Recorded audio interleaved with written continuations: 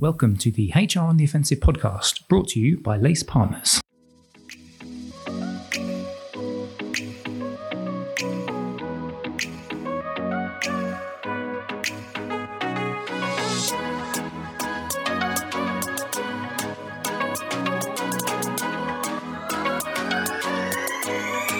Good morning, good afternoon, and good evening, and welcome to the latest HR on the Offensive podcast. It's me, Chris Howard, joining you as always, your humble host for today's proceedings. And today's proceedings is a special one because it's a lace-only one, but what we're doing is we are going to talk a little bit about a white paper we've just launched.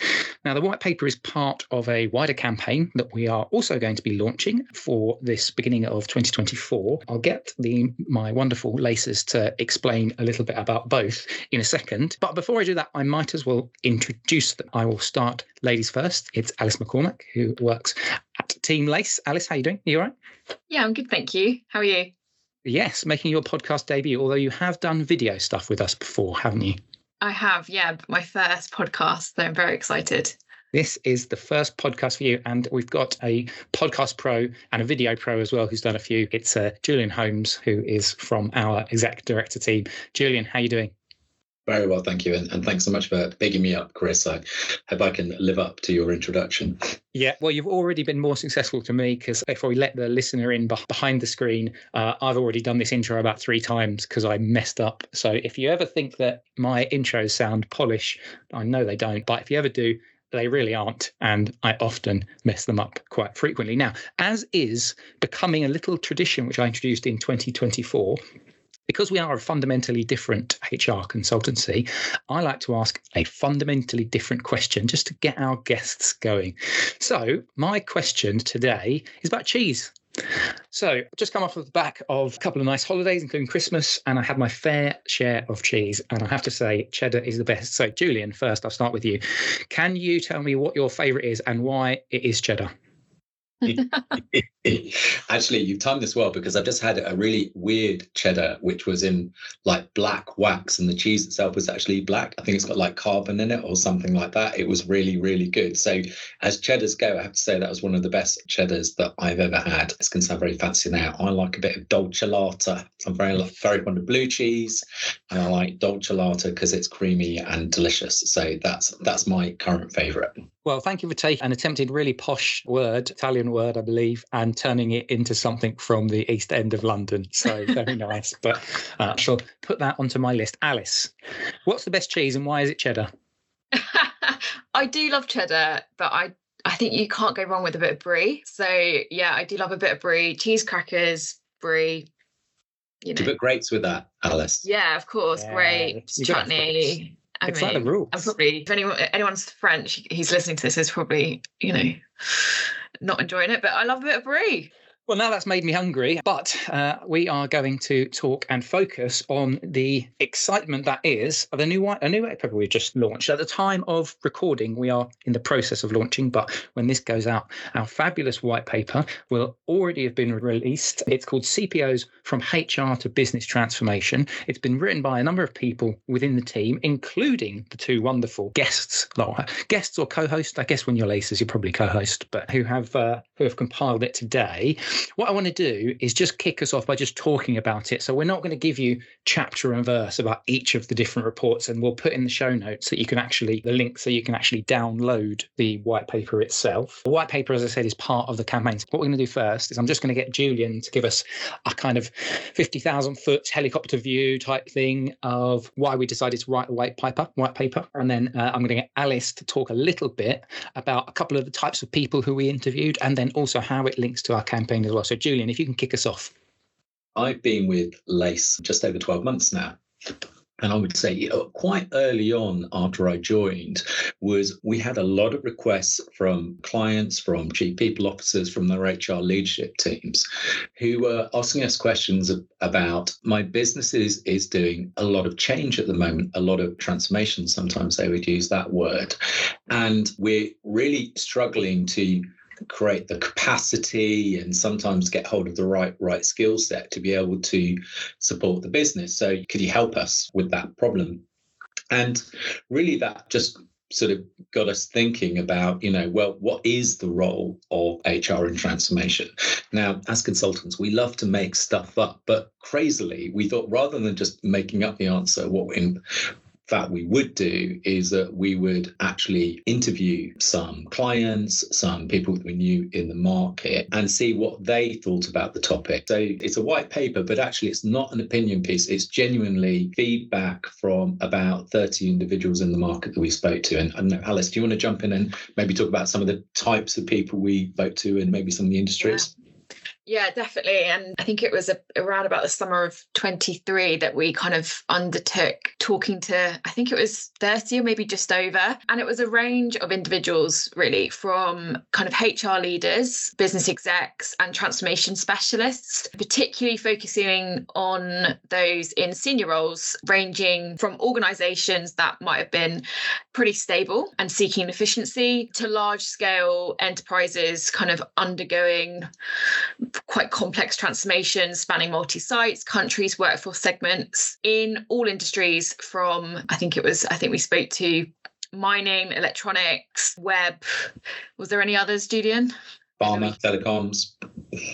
So not only was it a range of industries we spoke to, we also spoke to kind of a range of roles. So from your CPOs to your transformation specialists to your business leaders as well. We really wanted to take a kind of multifaceted lens of who we spoke to that might be going through some kind of business transformation. Yeah, absolutely perfect. And Julian mentioned earlier, he said our thinking around why we wanted to produce this is almost to look outward at the industry and see what people are telling us. And we want to really bring that now. We want to bring a bit more lace colour and life to it, don't we? In terms of, okay, well, that's what the market have told us. And so over the next coming months, we're going to be producing some of our own stuff, which then almost helps to support some of these perspectives. So can you just touch a little bit on that? And that, of course, links to the next campaign that we've got. This, as you said, coincides with our next campaign, which is all around kind of demystifying HR operating models and how HR functions can set themselves up for success, I guess, to support business transformation. There is a lot of noise as it relates to HR operating models that are out there in the market. There's a lot of kind of points of view, and it can actually be quite conflicting at times. So our aim in the next campaign is to unravel this complexity. We want to offer kind of that agnostic view, but also kind of demystify what's out there and showcase that sometimes there isn't a one-size-fits-all approach through some of our materials and our thought leadership that we will be producing in the next few months.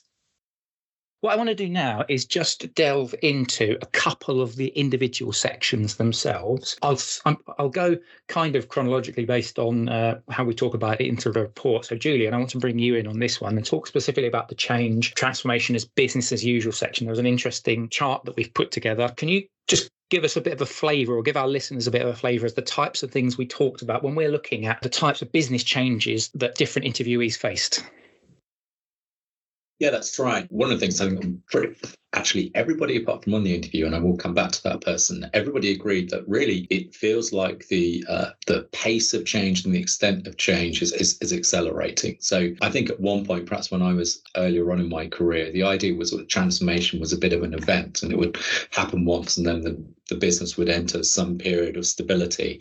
And I think pretty much everybody that we interviewed just said, we don't see any end in sight. So whether that is improving the technology that the business use, whether that's M&A or divestment, whether that's launching new products or improving, customer proposition and value, there's so much competition these days and other external pressures, political changes in customer behavior, technology changes, things like AI, and of course the pandemic is still in people's minds.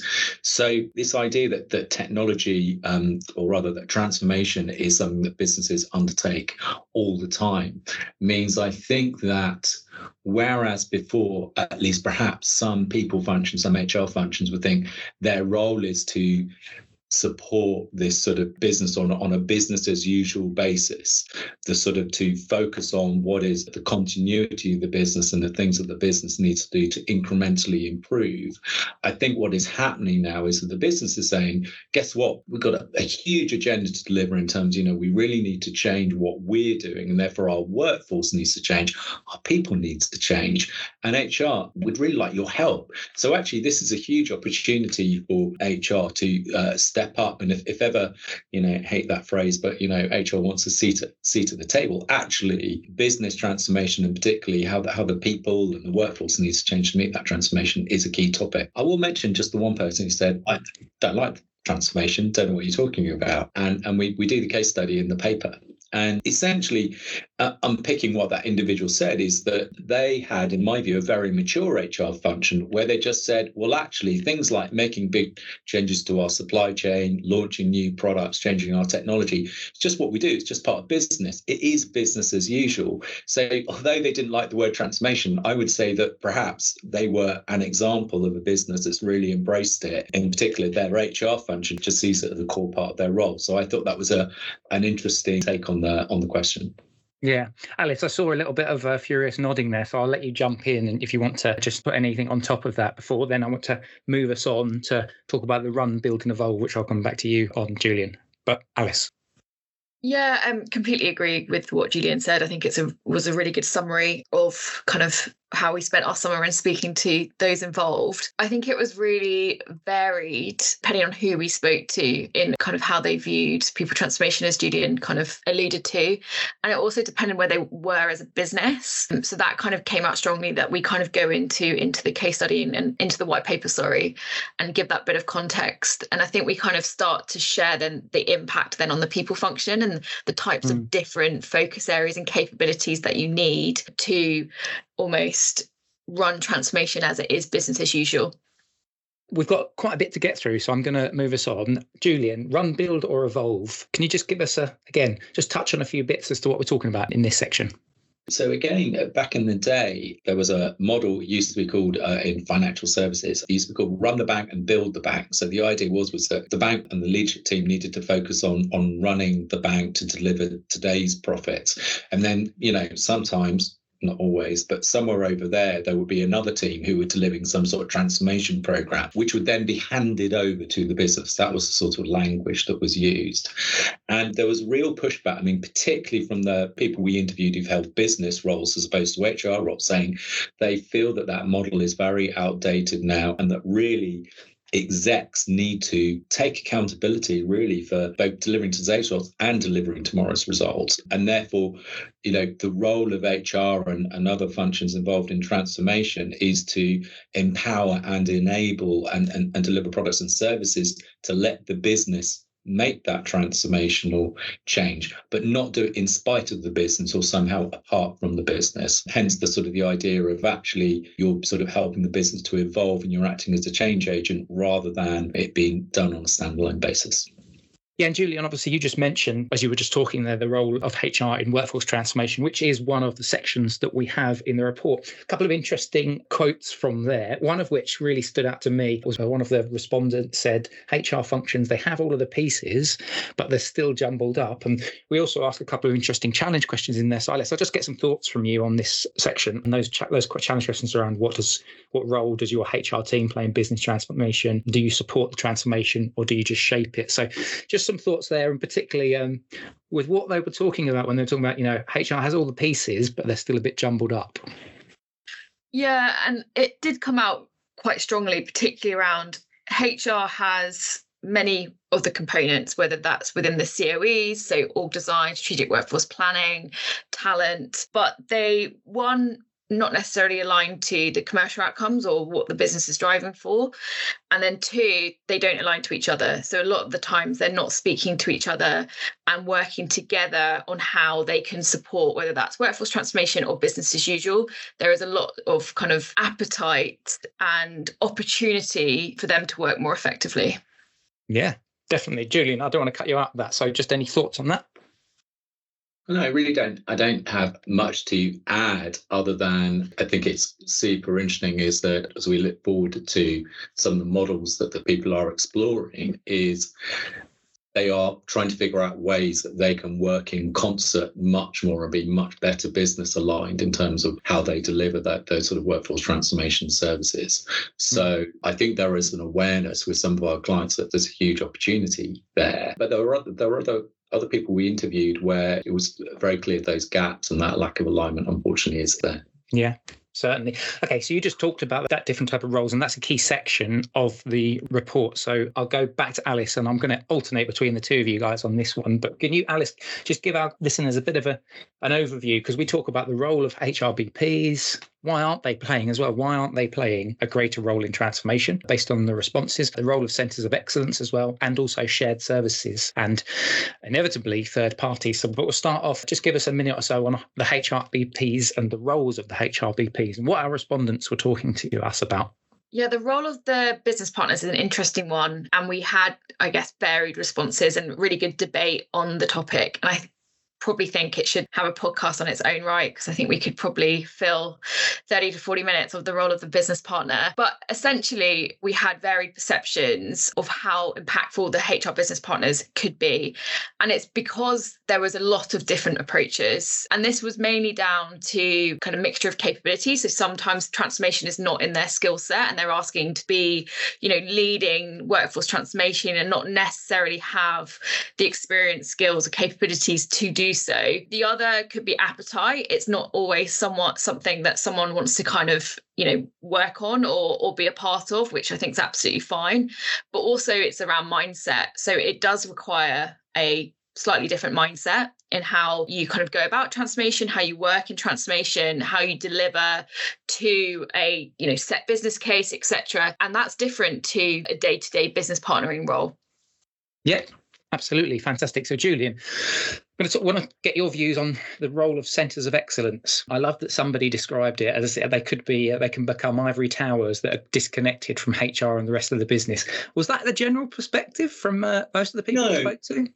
No, let's be realistic, right? I mean, these roles, these centres of excellence role, are often extremely challenging. There can be far more work and far more demand than the function is sort of resourced or has the capability to deliver. So one of the things I think really important to understand is that from a business perspective, they might have an appreciation, but it's not their primary concern about where these different capabilities are or who these capabilities are or the distinction between these capabilities. What they really want from HR, in many cases, not all cases, in many cases, but is a one-stop shop to support what the business needs to be able to do their transformation. And I think the challenge with that is that often firms struggle having the right governance model because you're really working on a cross-business unit, cross-geography, cross-functional model. So I think one of the things that came out where at least the clients, where they were more confident that they cracked this problem, is that they had a governance model that really let them prioritize where these centers of excellence were focusing their attention and always making sure that they were reviewing, they were helping the business to prioritize, they were helping the business to make choices about, where their effort was spent. And of course, through time, those centers of excellence increasingly be able to play a shaping role with the business about what are the things that the business should be paying attention to that are not necessarily things that are immediately on their mind as well. So that's where I think perhaps some of the learnings were from some of our interviewees. Yeah, and certainly when they're able to then be part of that shaping and almost thinking business holistically rather than in their individual sections, it goes back to the earlier chapter that we talked about, which is aligning the goals to those commercial outcomes of the business as well. Alice, we talked about shared services and the role of shared services as well. I always find this an interesting one because, of course, we've got our shared services community that we get together. And when we speak to those guys, a lot of what they were what's talked about in here was born out of some of the conversations that we have with some of those forum meetings that we have. But can you just touch on just some of the perspectives from the interviewees about the shared services function that they have and what their focuses are on?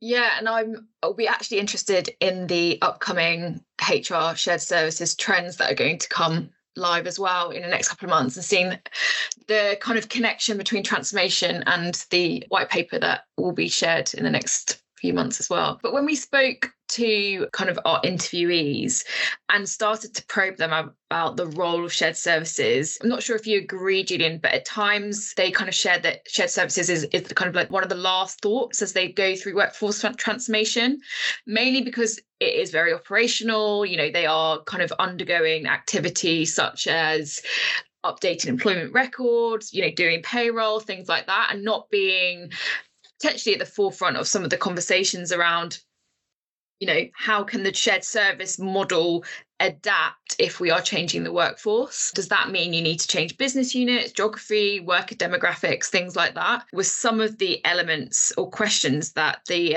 interviews started to ask us, but also we had a bit of a debate on. Julian, I'm not sure if you have anything to add. Yeah, and again, though, what was interesting was we did have other interviews where they said, actually, our shared services team is a really well-oiled machine. Like, they're very, very capable. We know how to adjust the contract for businesses that we're acquiring. We're very happy to do payroll harmonization and so on and so forth. So again, it was almost like, some of the people we interviewed, their shared services was set up to support the fact that the business was going to change, whereas others, were perhaps more reactive. There was more of a constraint of being able to support the business need. So I think that's kind of interesting, is for you as a client, how capable are you at adjusting your shared service offering, and is that appropriate given the level of business change that you should be anticipating? We also talk about the role of third parties. I don't really want to touch on this too much because I don't want it to seem like we're going for a massive lace plug. But one of the interesting things that I think then links, and Julian, I'd like to keep you on this one, if that's okay. One of the things that is linked to this, because it said many of our respondents kind of hire ex-consultants in themselves. And then we also then talk about the workforce transformation office. So can you just give a bit of an overview there? Because I thought that was quite interesting, and perhaps sees how the two are linked. If you look at many aspects of things that consulting firms do for clients, I think inevitably when a client recognizes that it's just something that they need to be able to do all the time, inevitably they're going to start building some of that capability in-house, whether that's, retraining people within their business, or it could well be getting expertise from people who are ex-consulting firms. So I think that's very natural. I think one of the things that sort of changed is just the increase in both sort of data, but also tools and solutions to help modeling how your workforce might need to change, whether that's from an OD perspective, an SWP perspective, or even talent and skills perspective. So I think it makes sense for clients where they know they've got a big business transformation agenda and a big workforce transformation agenda to start thinking about, well, how can we build our capability and carry it at the right cost to be able to support our shall we say, the 80% of our needs, and then they might draw down more resources or specialist skill sets as and when they need them for specific circumstances. And that strikes me as being kind of a sensible thing, particularly larger and more complex clients to consider. Yeah, exactly. And if we think about what we started off right at the top of the pod when we were talking about change as business as usual, transformation as business as usual, then why would you not have like that kind of that specific function? And admittedly, you then dial up and dial down the requirements based on, where you're at as a business, right? Yeah, absolutely. I mean, they're still good. And, Alice will probably sort of smile when I say this, right? So I think there are still some circumstances when it makes sense to use third parties, particularly if what you're doing is, let's say, sensitive and controversial and political, So I don't think that side of the consulting input will go away. But yeah, it's some of the execution, some of the design. I think there are things that could be done more in-house by clients, but obviously, they need help in building that capability and making sure they can deliver at the right quality and again what the business needs. Yeah, Alice, I don't want to cut you out of that because we're just reaching towards the end of the pod, but just any final thoughts from that perspective, this kind of workforce transformation office and then flexing that capability up and down? Yeah, and it's a hot topic, definitely, because you're seeing some more, I guess, in-house roles in those areas like organisational design or strategic workforce planning, and also kind of running the transformation office as well. I think my, landing on it, and just to follow on what Julian said, businesses are starting to embed and create a workforce transformation office. But what they're not doing, and particularly as it relates to business change, is building that capability and continuing to do so. So as we said at right at the beginning of the pod, change is almost kind of business as usual, but that also means capability upskilling as well, because change is never stagnant and change is so many different things across the business, which is what we're seeing when we kind of go in and work with clients, particularly on HR transformation. It's, I guess, the business is thinking that you can do change, do it well, and then kind of the third party consultants can leave. But actually it's ongoing and it's constant, and it's how do you equip your workforce correctly and motivating them to know that change is never constant. Yeah, exactly. We are just out of time, but I didn't want to kind of cut you guys out. If there's any other final bits that you just wanted to pick up on that maybe we haven't covered today. Julian, was there anything from the report that you just kind of want to leave our guests with that we haven't kind of covered today? I think in many ways, I think the report is actually great news for HR. Transformation is not going away. The business wants help. They know workforce is important and they're looking to HR to help them. So I really think that's a fantastic opportunity. And, of course, we're super interested in hearing from any of your listeners about their experiences in this field and perhaps just carrying on the conversation as we go through this campaign. Absolutely. Alice? Yeah, just to echo that, really. I mean, this is the start of kind of reviewing and engaging with either clients or future clients as it relates to HR operating models and workforce transformation. We've got some great stuff in the pipeline that we are really excited to share across our kind of media channels. I'm really keen to get them engaged and get their views, because there is a lot out there. That's fantastic. We will put the link to the paper itself in the show notes, and you'll be able to access our campaign as well, because we'll launch it at the same time. And as Alice said, and as Julian mentioned as well, we'll be doing a whole variety of different perspectives, both from we've got the external perspective, which is this white paper. We'll be giving a LACE perspective as well. But there'll also be another external perspective as we go through our campaign when we start to look. We do delve into this HR shared services trend, because we did a report in 2022, which we looked at some of the big trends. And, back then we were talking about AI, but how has AI, for example, evolved? What are more of the people that we speak to, our friends and colleagues that we speak to within some of the businesses that we work with, are they seeing rapid changes, or what are those changes, or what are the expectations? But just to wrap up for today, just want to say thank you very much, Alice, for joining me. Thank you very much, Alice.